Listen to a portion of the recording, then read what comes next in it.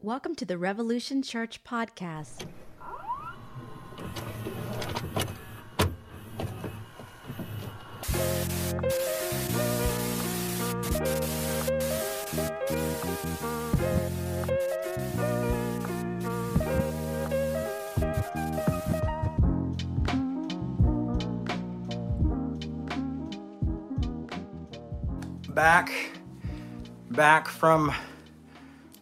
Back from the pond, across the pond. Good morning to everybody who is with us. See, some of y'all are jumping online. Yeah, it's happy pre-Halloween, I guess. I thought today was Halloween, so I was all ready to go trick-or-treating with the kids, but I have a little bit of jet lag, so, that's gonna happen. Got a few things to talk about. So I cut myself shaving, if you wonder what's going on there. I have a little beauty mark. This is why Cindy Crawford doesn't shave. So yeah, there you go. So hey, I'm in a book, and it's gonna be really strange. You're gonna feel like, what Jay's in a book? Jay wrote a little part of a book. I did, and you won't believe what I wrote in a book either. You'll be even more surprised. I wrote a prayer in a prayer book. So how about that? And so I got Reverend Robert Lee contacted me about a year ago, almost exactly a year ago it was, because I was in Belfast.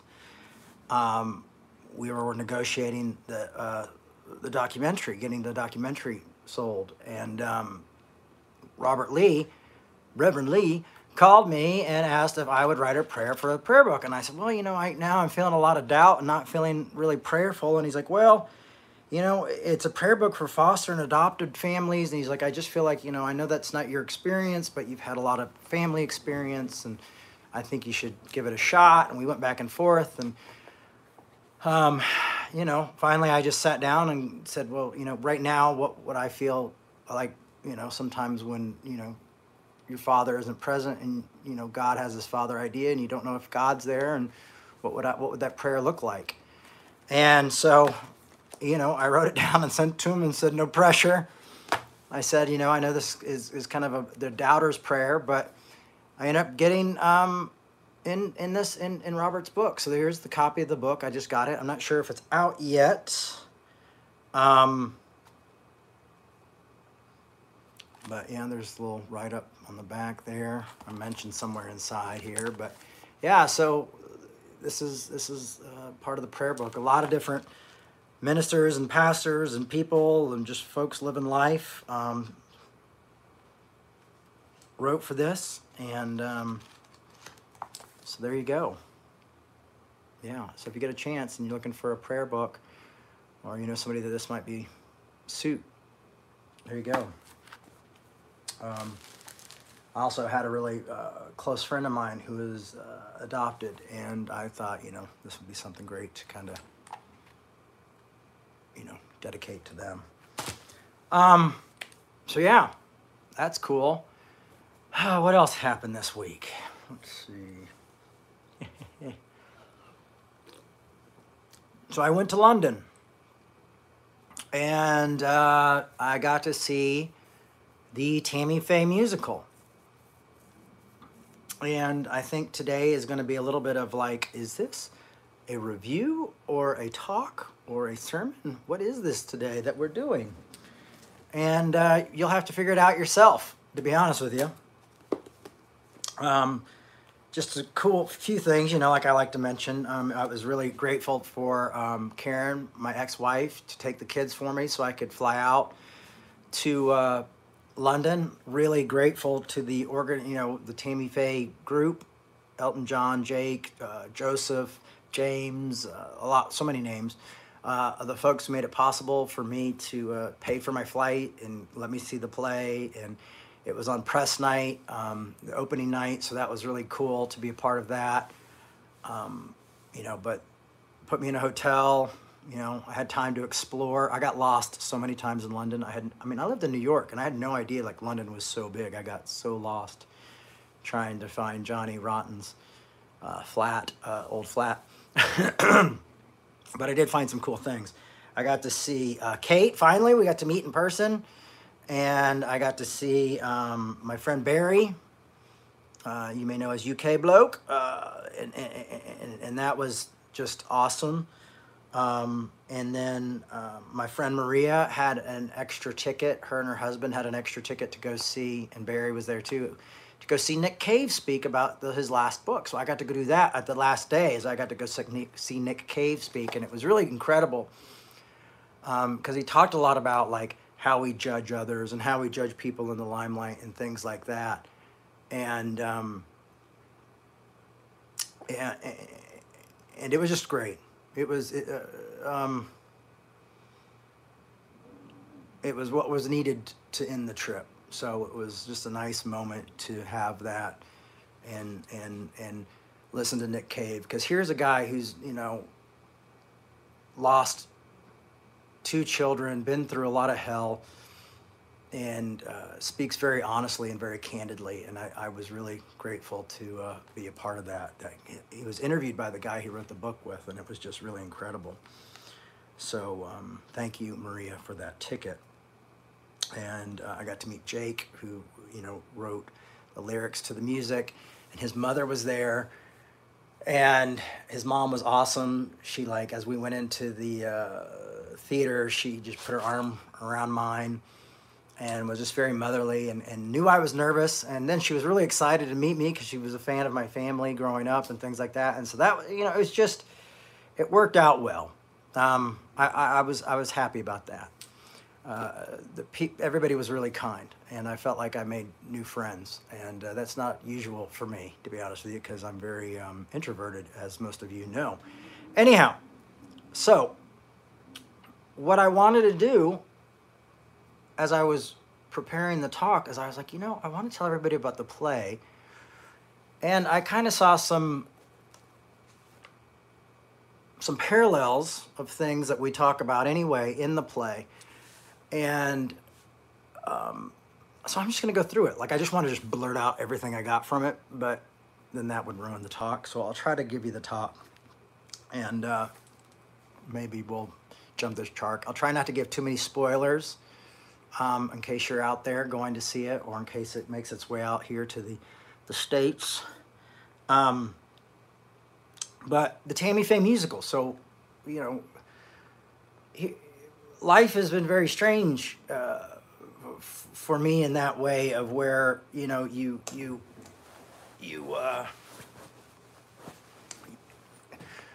grow up in crisis. You go through a crisis. You spend I spent the first 11 years of my life on television. Then the next few years through scandal and prison and rag magazines and tell-all books and things like that. I wrote my own book.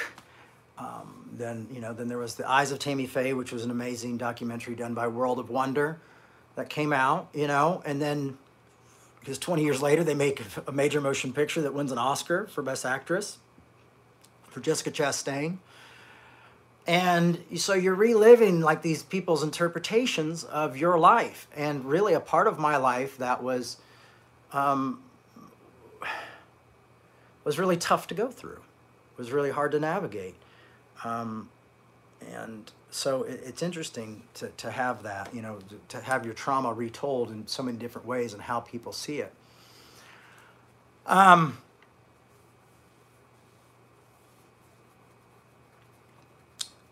So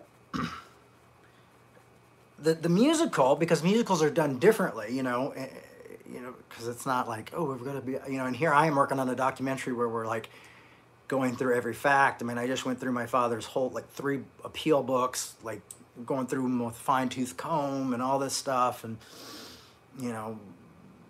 talking to people who were there, talking to people who worked with Jerry Falwell. We're doing a lot of stuff, and then you kind of come into this this whole different type of process of art, of life, of art imitating life, if you will. And so for me, like, it was watching my life through a kaleidoscope, you know? So it was like, you know, you had a kaleidoscope and everything was kind of like blending together and mixed together, but it was very beautiful. And the music was great. Steve, our Steve, was part of the cast. Well, he's not in the, I mean, not him himself, but someone plays Steve. And that was just fantastic. I'll probably talk a little bit about that as I go through. So that was just really interesting, you know, someone playing my mom, someone playing my dad. Actually, the guy playing my dad, his name's Andrew. I got to see him years and years and years ago. I got invited to a sneak like preview that was not even like, it was like in a warehouse or something, of the Book of Mormon, and he was playing the main character in the Book of Mormon. And so that was really cool.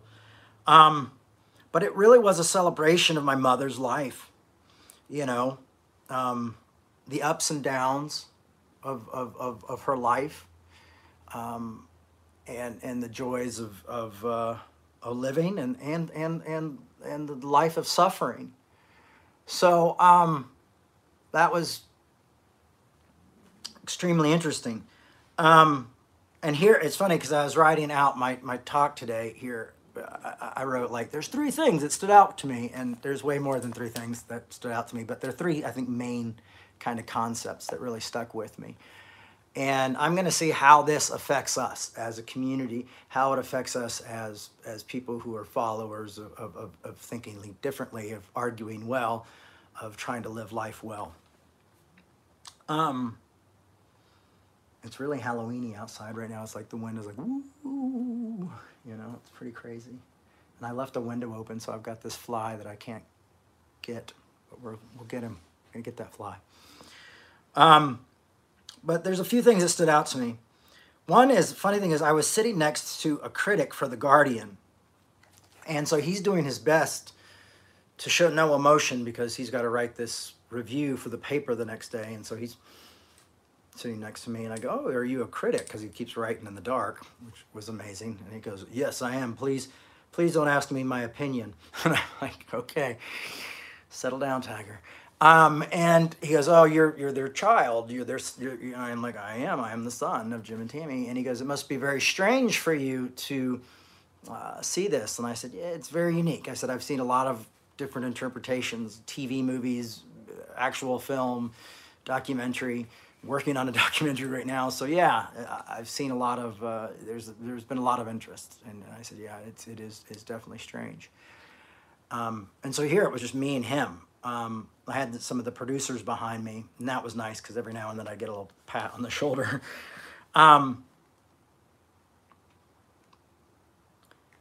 Just being there, and this is what I really appreciated about the cast and the staff and the writers and the producers reaching out to me, was just being there felt like it was being part of my mom's life again, you know, really continuing to share in her legacy, which I feel like I carry her legacy with me everywhere I go. But this really felt like being a part of her legacy. And a part of her life. You know, it's people kind of, you know, seeing people celebrate her life,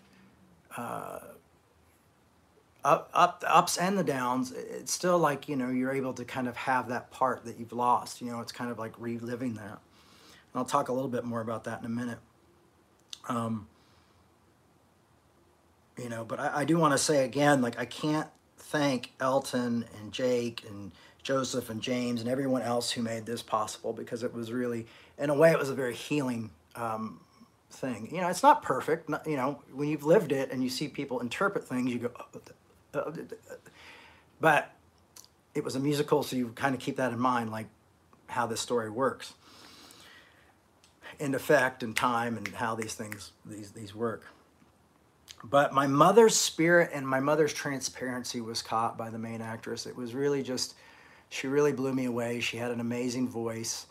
And she wasn't doing an impersonation. It was not like, you know, like there wasn't heavy makeup or anything like that. It was it was like an impersonation. It wasn't impersonation. I mean, it was like, she was capturing the spirit of my mother's love, my mother's will to live, my mother's will to go through hard times.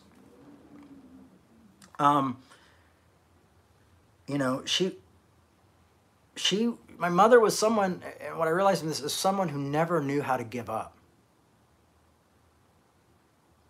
And she was one who never knew how to give up and never gave up, and really, even at times where I think most of us would have given up, she continued to endure, to really endure.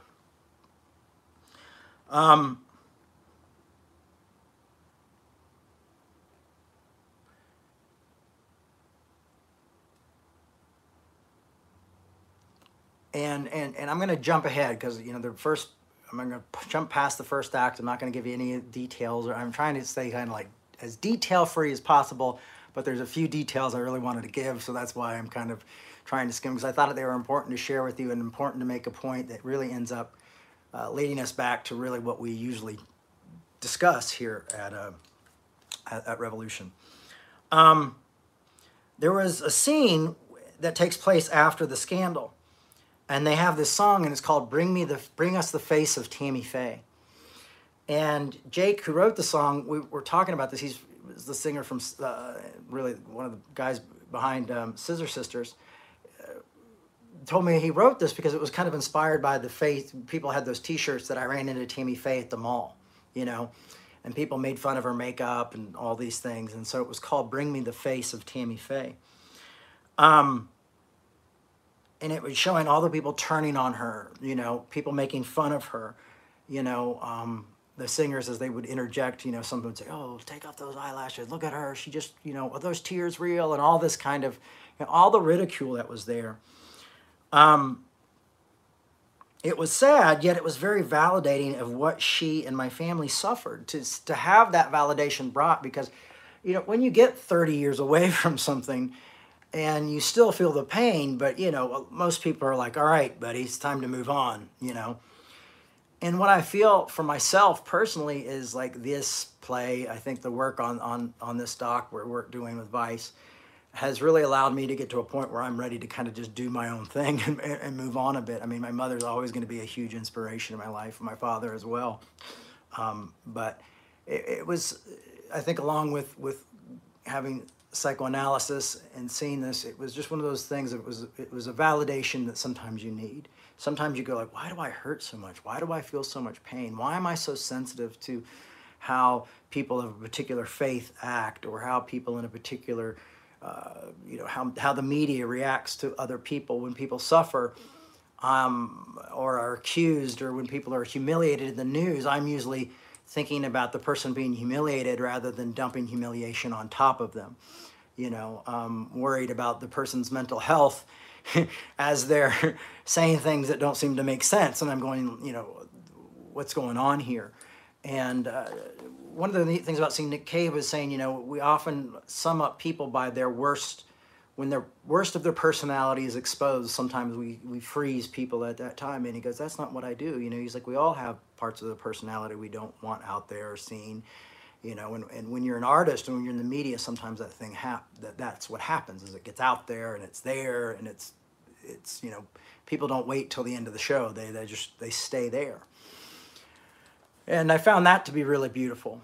Because I really want to be someone who I really do believe in grace, and I want to be a grace giver, and I want to push grace as much as I can.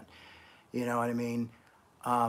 I want people to say, "Oh, too much grace." That's what they used to say to me when I was, going to all these evangelical events and things. "Well, are you maybe a little too much grace? Too much grace?" Like, that's what I want. Too much grace, mega grace.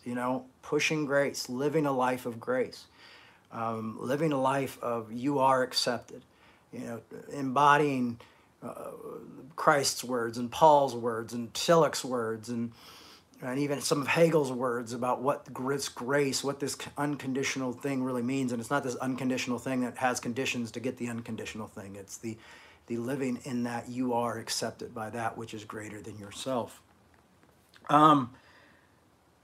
and it really focused on this, what that moment was really focusing on the suffering that she was going through, and my father and other televangelists as they were going through these things, and a lot of them by making, some of them made poor decisions, some of them, seemed to, at the time, you would have said these people deserve what they're getting. But it was something that was a validation of there was suffering here. There was too much. It was too much ridicule, too much judgment.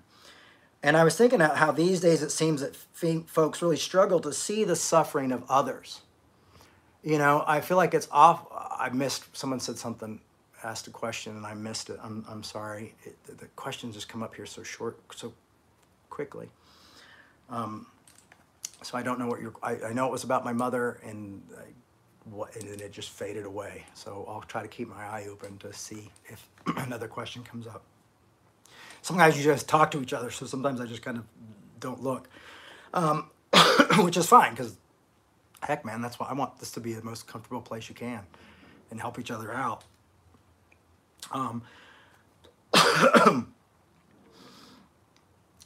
But I was going to say is these days, it seems like folks really struggle to see the suffering of others. Often we're very focused on our own suffering, or who the person is we think is causing the suffering. We're not often, looking at individuals suffering. Sometimes it's easy to be distracted, especially by the media and social media and, all the hype that comes up. But what was great is it really showed my mom's spirit, is that how she stood she stood strong and refused to give up on herself, which I struggle with. I actually have given up on myself before, and thank goodness I was unsuccessful at that. But she refused to give up, not on just only herself, but refused to give up on others and loving others. And so for me, that is like a huge, that's one of the things that drives me. I was telling somebody recently, I said, I've been feeling my faith again, which is something that I really have been struggling with over the past couple of years. And I said, I've really been feeling it. And it's funny because it's really be coming through things like studying philosophy, but also remembering who my mother was and what she gave to me as I've worked on this project. I asked whether your mom accepted of gay people because they're people, if she defended the non-sinfulness of being. She stood with gay folks, loved them, and she was never fully affirming, no. So funny thing is, I often wonder if she would be accepted in today when we have such black and white thinking, when we go, oh, you've got to be 100% here, you can't question that. She grew up in a different time than we did. She believed in civil unions. I have obviously taken her message and gone a little bit further with that, obviously, and built on that. But much like I think of Paul the Apostle building on reaching Gentiles, things happen over time. And who knows where my mom would have been today? I don't know. She's been gone almost 16 years. But, binary thinking often, binary thinking and contradiction and getting stuck in those areas, rather than accepting, embracing those, often give us hide the deeper meaning, the deeper truth that's there. And I think when you see someone like Elton John and Jake, two gay men writing these musicals and doing these things and celebrating my mother especially, and people like Jessica Chastain, I think you see they saw that a love that was beyond the contradictions that laid maybe within the belief system or how one was raised to think or believe, or maybe the fear that one had of what the church community could do. That love spoke louder than doctrine. Anyhow, that's just my 2 cents.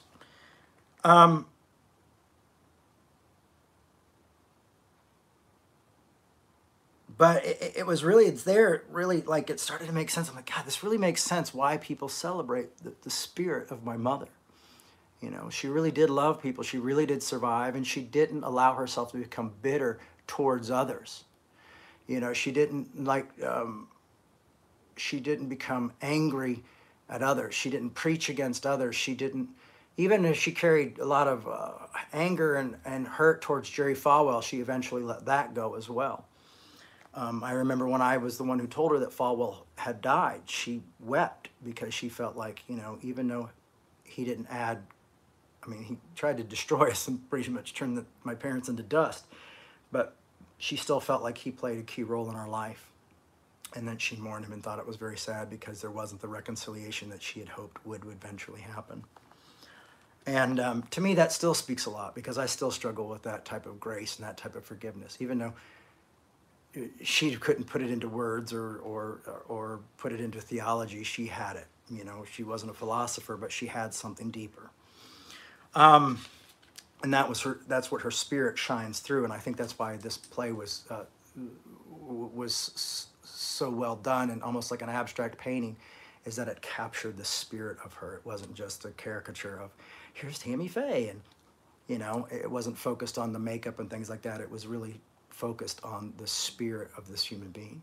And I think that's something that we could all hope for in our own lives, is that people understand that beyond our flesh, beyond our appearance, beyond our faults and things like that, our humanity, sometimes that there's something great. There's a spirit there that hopefully was something that continued to encourage people to live life well and feel loved and feel accepted, even when maybe the majority of people were saying you weren't.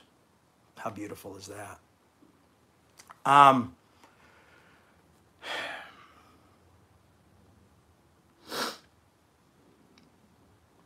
There is another scene that really moved me emotionally, and that's the scene when my dad is arrested, and it's kind of a slow scene. It's kind of off to the side, and he's having to take his ring off and take his watch off and take his shoes and remove his belt, and and then he's handcuffed and taken away, and it was just one of those really somber moments. And it follows into a few minutes later at another point where my mom and dad are visiting each other in prison. I won't go into too many details, but it was strange because the actor Andrew, as my dad, was worn the khaki prison uniform that my father wore, and my mom, the woman playing my mom, they were both just there. And it felt so much at that moment that I wanted to just jump up on stage. I wanted to jump on stage because I wanted to hug my mom one more time, because I knew how painful those visits were for our family and how tough it was, and how it was just kind of this feeling like the end credits were about to roll. Like we couldn't go any lower because we hit rock bottom. We hit the rock, and I wanted to hold my mom one more time. And I wanted to ask my father, don't give up on me, and tell him that I loved him. It was quite a strong emotion. It was something that I'd never felt in a theater before. It was quite a personal experience that I'm sharing with you. And it's one of those things where it almost felt like I even felt almost like shame for having those feelings, or like ridiculous, like, oh, this is a play. I shouldn't be feeling this deeply. But then I said, I'm not going to shame myself. I'm going to be me. This is who I am, and this is what I'm feeling, and I'm going to feel that way, and that's okay. And I kind of hope, and what I really hope with a lot of you folks here, is that you allow yourself to feel things, even when it may seem foolish or overreactive, that you allow your feelings to go through. You don't have to allow your feelings to define you. You can allow those feelings to come in and move on. But at that point, that was what I needed to feel. And luckily, I knew that this was a big play, and that this was a giant play, and it was press night, and having the punk rock son of televangelist run on stage would not be something that people would like. It might be something that people talked about, but it would not help those folks who were bringing me out. But I allowed myself to feel. I allowed myself to cry, and it was funny because as I'm sitting next to like the Guardian reviewer, the critic, and he's very stoic, and he's not clapping, and he's not, when he can't clap, he can't show emotion, he doesn't do anything, and then like in the pitch dark, he writes in his little moleskin and then sits there, and I'm crying, like, oh, and he's just, and the producers, the man, and it was the producers, him and his wife. Every now and then I get a nice little pat. Are you doing okay? I'm like, I'm doing great. Thank you. It was kind of really cool to have that support. Um,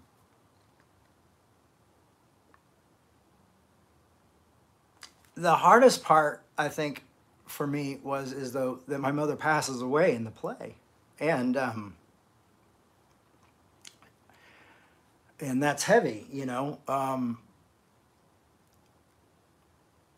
because I originally did not really mourn my mother very well, and I mourned her very little, and so that was really tough to go through that again. And there's a very heartfelt scene where she passes and is gone, and everything goes black, and I just was thinking to myself, and then I really started to bawl, and I couldn't find my handkerchief, and I was thinking, like, if this ends, I'm going to be crying for the next 4 hours, and I can't find my handkerchief. I'm looking underneath me. I'm looking all around, and I look next to me, and I just see the stoic guardian, and he's just kind of like, it's just like a proper British man struggling with emotions.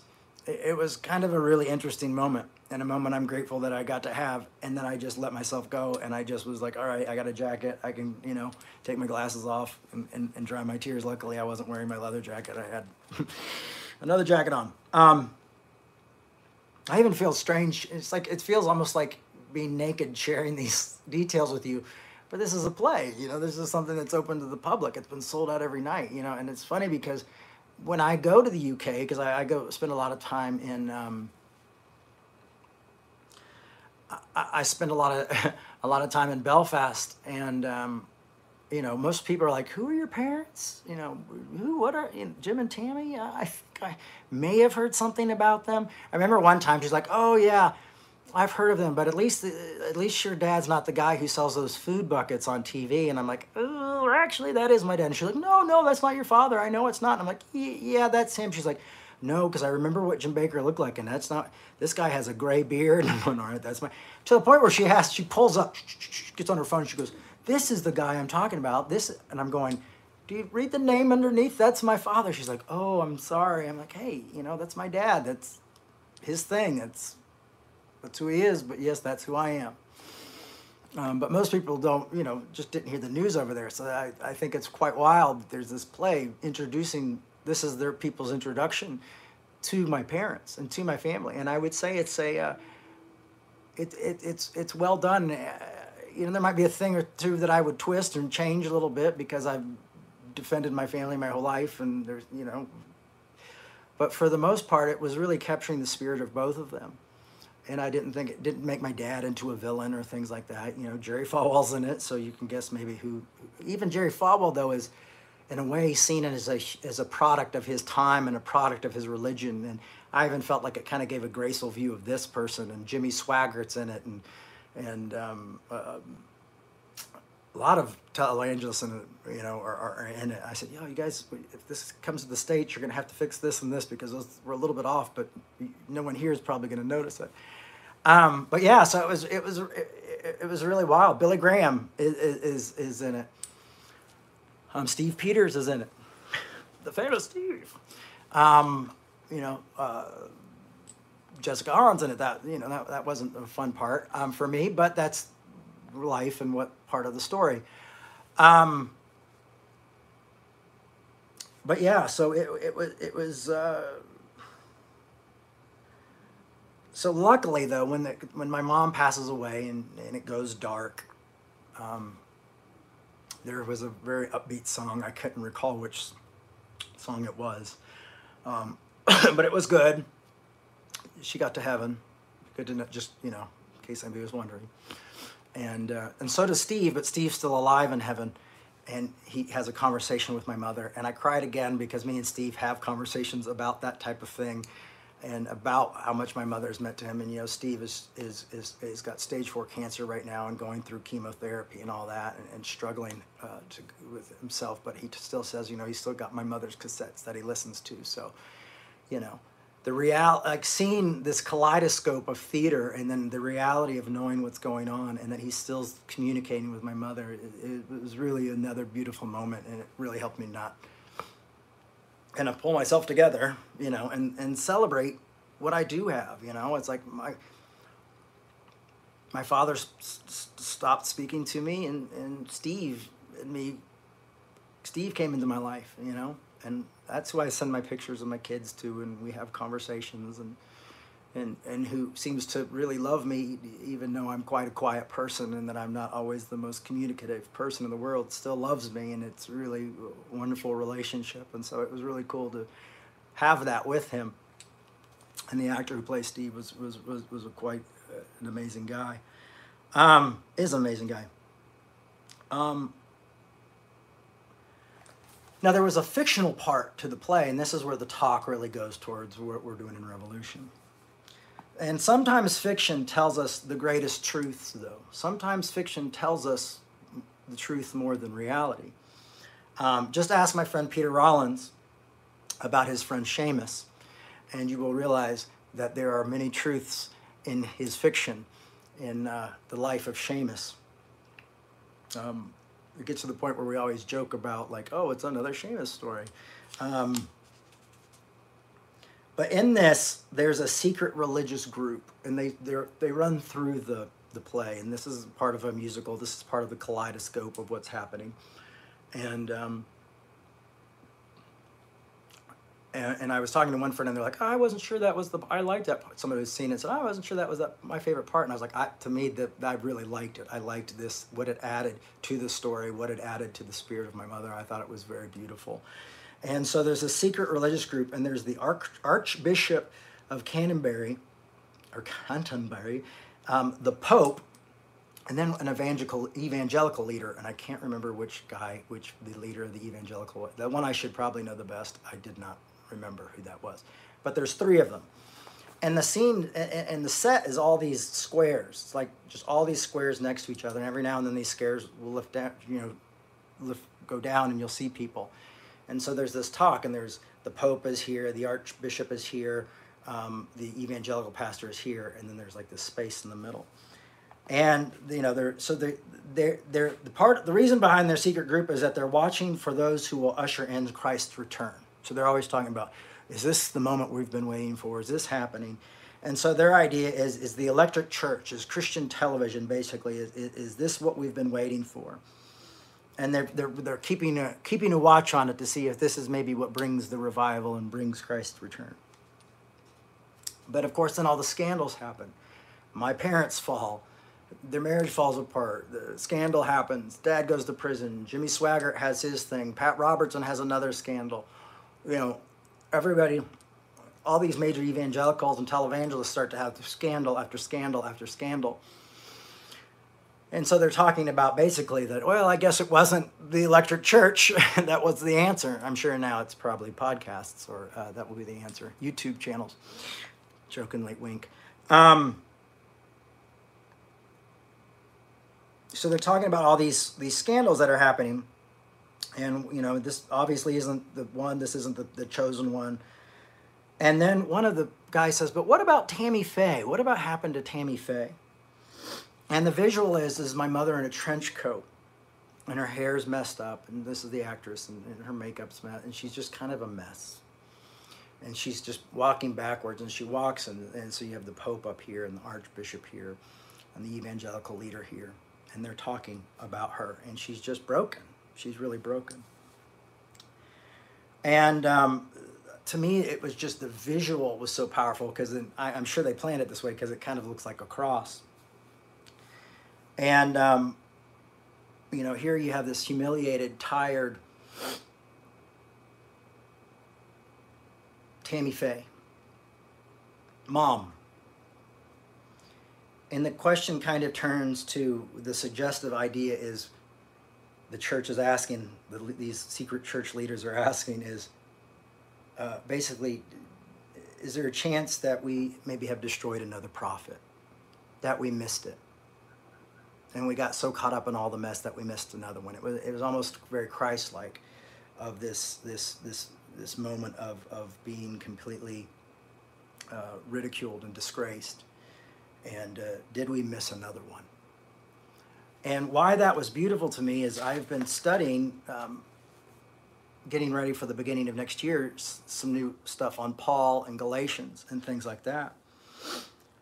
And what that moment reminded me of, and what we often neglect because we want to look at, we always talk about, oh, the resurrection, he's risen. But the crucifixion, you know, it was a reminder of that Jesus was disgraced on the cross, like to hang on that cross, to be seen as a common criminal, would be bring shame upon this person's life, bring disgrace upon them. And that if this is the Son of God, if this is God in the flesh, then you have the humiliated God on the cross. And I was thinking about that. And, you know, why was Paul so fervently persecuting Christians and persecuting Christianity? Is because one of the things that Paul was passionate about was that why would you follow this disgraced wannabe Messiah, this loss, this mess, this failure? Why would you allow this failure to be someone that you would follow? And because Paul felt righteous, he felt like this is no way that this could be the Messiah. And then later, Paul would be called to reach to those ones who also were considered disgrace. So Paul, when he has his conversion, focusing on this disgraced Savior, goes, well, in my tradition, the Gentiles were also a disgrace just for being born. And these are who I'm going to reach. These are the people I'm going to love. And kind of lines up that whole moment of how powerful the loss of God, the humiliation of God really plays into the work of Paul and to the work of Christianity. And even through the resurrection, and I talked about this last week, the resurrection continues to point back to the crucifixion, to that moment where Jesus cries out, my God, why have you forsaken me? Something that I think a lot of us have felt in our lives, and even may feel right now, and I feel a lot, and like I said, just recently have I started to feel this presence of something that is haunting me, that is beyond existence, something that was passed on to me by my mother through philosophy and through my mother's life, and I'm grateful to have that. And my goal is to pass that on, to pass on the haunting now that it's Halloween, to pass on the ghosts, and the spirit of something that's greater than ourselves, that which accepts us, the spirit of grace, the spirit of redemption, the spirit of hope, the spirit that does not allow us to be divided because we have different opinions, the spirit that says grace and forgiveness is what it's about, so you need to learn to argue well and not be afraid of conflict. Step within to conflict. Don't go to war. Do not destroy each other. Do not kill each other. Do not be consumed by one another. Live life, and live life that might be a little bit difficult. You may have to take up your own cross. You may have to walk into your own humiliation or the humiliation of others in order to show them love and grace, but never give up on one another. That's what this love is saying. And this is what people are seeing. These are putting these films and these documentaries and things have been put together by people who don't have anything. A lot of them don't have anything to do with the church or have a past in the church and aren't Christians and don't confess Jesus. But they're saying there's something about this love that I'm seeing. And what I feel really lucky and blessed to have is to have a mother who grasped what that love meant, knew that love was greater than all the theology and all the doctrine and all the philosophy in the world, that love was greater, that grace was greater than all that. And I am beyond, living under the shadow. That's a big shadow by my parents' cast. But that's okay, because the gifts that I've taken with me is to show love and love radically. And often that shadow has gotten me through the door, has allowed me to write books, has allowed me to do work like this. And it feels divine in a way. So it was quite a powerful week, and to end it with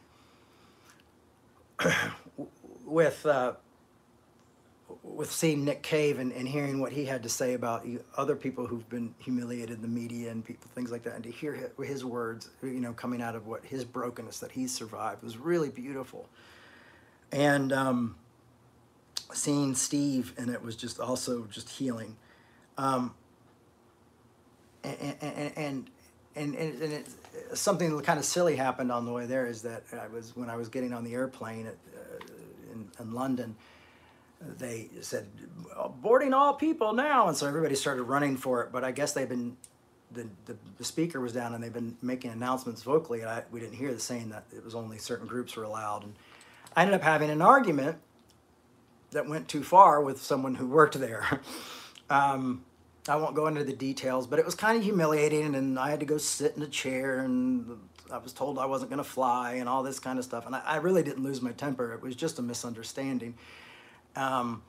But it was really humiliating, and I felt like, oh gosh, this is I even had to call Jake and be like, I don't know if I'm going to fly home today. I questioned this sign, the electric sign that they had put up, and asked them if they could change it or take it down, and they got really angry with me. So I get on the airplane, and I'm just frazzled, just completely frazzled. Just trying to get my stuff together, and like, I just got to get home. This is gonna pass. And then over the loudspeaker, the captain's like, "Yeah, sorry, sometimes we get unruly passengers, blah blah blah." And I was like, "Oh my God!" I'm just like so humiliated. And so the lady next to me starts talking to me, and I'm like, "Yeah, I'm really embarrassed because I think they're talking about me." And I said it was really just a big misunderstanding. I was trying to be helpful, and it was not very helpful, I guess. And so she starts asking me all these questions. I'm like, "Are you a therapist?" She goes, "No." I said, "Well, what are you doing? You're here in London?" She goes, "No, I've just come from Israel, and I'm with a church group." And I'm like, "Oh, okay. Well, what denomination are you with? And are you with a denomination?" Because she asked me, but I didn't. I said, "Well, that's a hard question to answer." She goes, "Oh, are you with a?" I'm like, "No, I don't follow denomination. I kind of feel like my theology and scholarship grows so much over time, I can't really subscribe to one group." And she said, "Oh, I understand." She goes, "Well, I'm Southern Baptist." I was like, "Oh." And what probably should have been a moment, and she goes, "But I'm not like the Falwell Southern Baptist, but I'm still Southern Baptist." And I was like, "Oh, this should be interesting." And we just had a really great conversation. And we talked about what she was doing. She asked me about my life and asked me about the play. And we just had this great conversation for about the first 30 minutes of just, they ended up not having enough baggage people, so we got delayed even longer for the plane to be loaded up with baggage. And we just kind of had this conversation. And it was really a nice moment. And I'm saying this as a person who I don't believe like predestination, and I really struggle with believing in miracles and things like that. But I will say, like the Nick Cave thing, and then sitting next to this Southern Baptist woman who I thought definitely would have thought I was a heretic, showing me this love and this grace and compassion. It was just like my mother's spirit just kind of just moved through the whole week. And it was really beautiful. It was a really beautiful moment. And I'll end with this. I think it's in Corinthians where it says, "What the world considers foolish will shame the wise." And I thought about like how many people thought my mom was foolish. And I remember Jerry Falwell saying that the elevator doesn't go all the way to the top in my mom's brain. And people always give me the face of Tammy Faye, the mascara, the makeup, and all this. But it's like what the world considers foolish will shame the wise. And I'm thinking now how people are celebrating her life and seeing her as a beacon of hope and a beacon of like true Christianity, and how really amazing that is. And so that, I guess this is, is this a review of a play or an experience? Is this a sermon?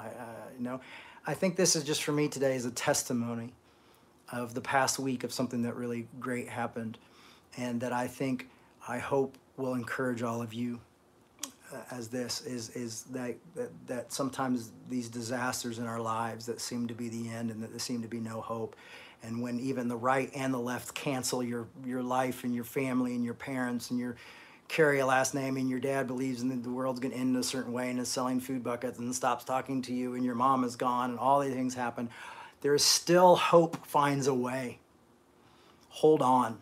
Don't give up. My mom always used to sing the song, "Don't give up. You're on the brink of a miracle," and so it's that kind of thing of like, I felt alive. And it's funny, I was sitting there and I had my jacket on in the airplane, and I have this button, and if you can see, it says, I am a me, but what it really says, I'm a mess. And I have like 10 of these buttons. People always, oh, so I take them off and give them to people because they're like, I feel like a mess too. But something happened on the plane where I just said, you know, even if I'm a mess, I'm still me. And I took out a magic marker and I crossed out the two S's. So that's, what a weird week. What a great week. What a fascinating week, you know. And some of you are probably thinking, did he talk to Elton John? I did get a chance to chat with him FaceTime. But I'm going to keep that personal because that was a personal moment and it was a really lovely moment. So I'm hoping that this helps you not want to give up, like my mom never gave up, to go through that thing, and show obviously that I have realized that I've got to keep going and moving forward and can even find hope in my tragedy and in my brain and a lot of my hurt that drove my life for a long time to see a type of redemption happen in a way that I never thought possible. And I don't feel like a very lucky person, to be honest with you. My life, especially the past 15 years, has been kind of tough. So I hope you can accept yourself as part of today's talk. Maybe we're not talking about other people right now. We're talking to you. Accept yourself. Put your hand on the television screen. Because I'm working on that myself. And my mom had this book that said, I gotta be me. And I feel like that play captured that idea. I gotta be me. And I realized I gotta be me. I gotta stop trying. I can't be other people. I can't be Brennan Manning. I can't be Rob Bell. I'm not Henry Rollins. I'm not Pete Rollins. I'm me. I'm not Tammy Faye. I'm not Jim Baker. I just got to be me. And I hope that you can understand that you've got to be you. I remember one time I read in this book, and it was an emergent book of all places. I was really surprised. It said, like, it wasn't godly for Tammy Faye to write a book saying, I got to be me. That's selfish. You've got to die to yourself. And I think only when we die to certain things of our life and ourselves do we realize who we truly are and that we are us and that we are called to be us as individuals and interesting and that we all are just created out of the same old junk and God doesn't make any junk, as my mom also used to say. And we're all going to have ups and downs. But there may just be hope for us in the long run, even after, my mom passed and didn't get to see any of this. And I think she really would have been touched by it. But something happens there, so don't think like, I think about like the artist who cut his ear off, who never saw that people loved his paintings, or my mom never got to see this part of her life celebrated. She got to see some of it, which is really lovely, but she never got to see how far it really went, but there's a grace there and there's a hope there and there's a hope built in for us to see that even at the end, it's not the end of our story. So whether you believe in an afterlife or not, I always say, do you believe in life after death? I believe in life before death, but death is not even the end of our stories. And so love well, accept yourself, help yourself accept yourself so you can accept others. And so you can argue well with others and show love. So after you're gone, that love that is eternal continues to grow and continues to move forward. I mean, if you had told me like my mom, my silly, funny, crazy mom who loved to go to movies and go shopping and do all these other things in life and all these other distractions in life would be held for being a true Christian to the world, who would have thought it? But it happened.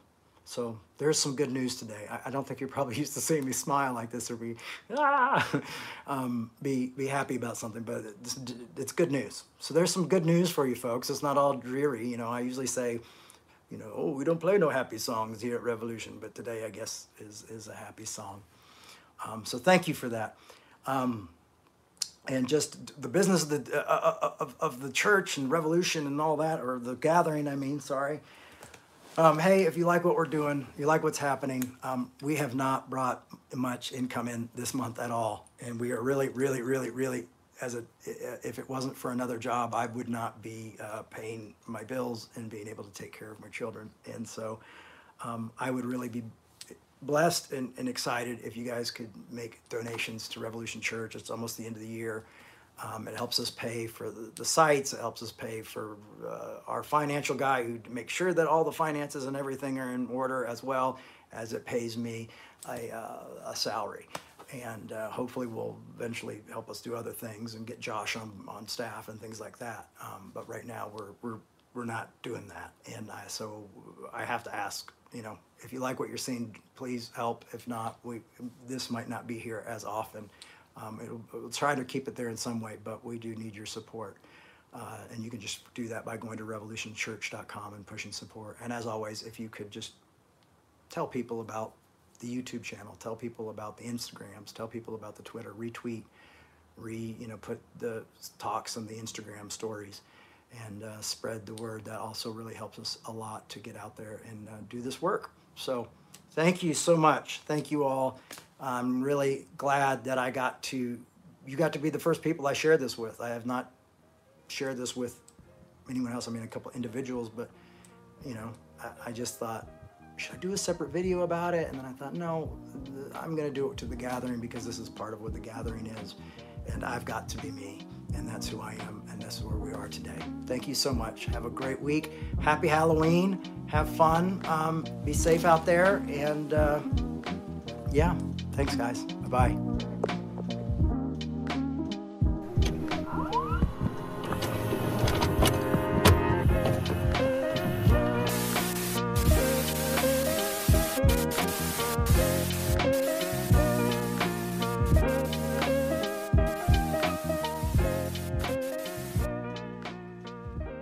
Thanks for listening. We hope you enjoyed this podcast. To make your 100% tax-deductible donation today, please visit revolutionchurch.com/donate. You can also learn more by clicking the donate section on the website.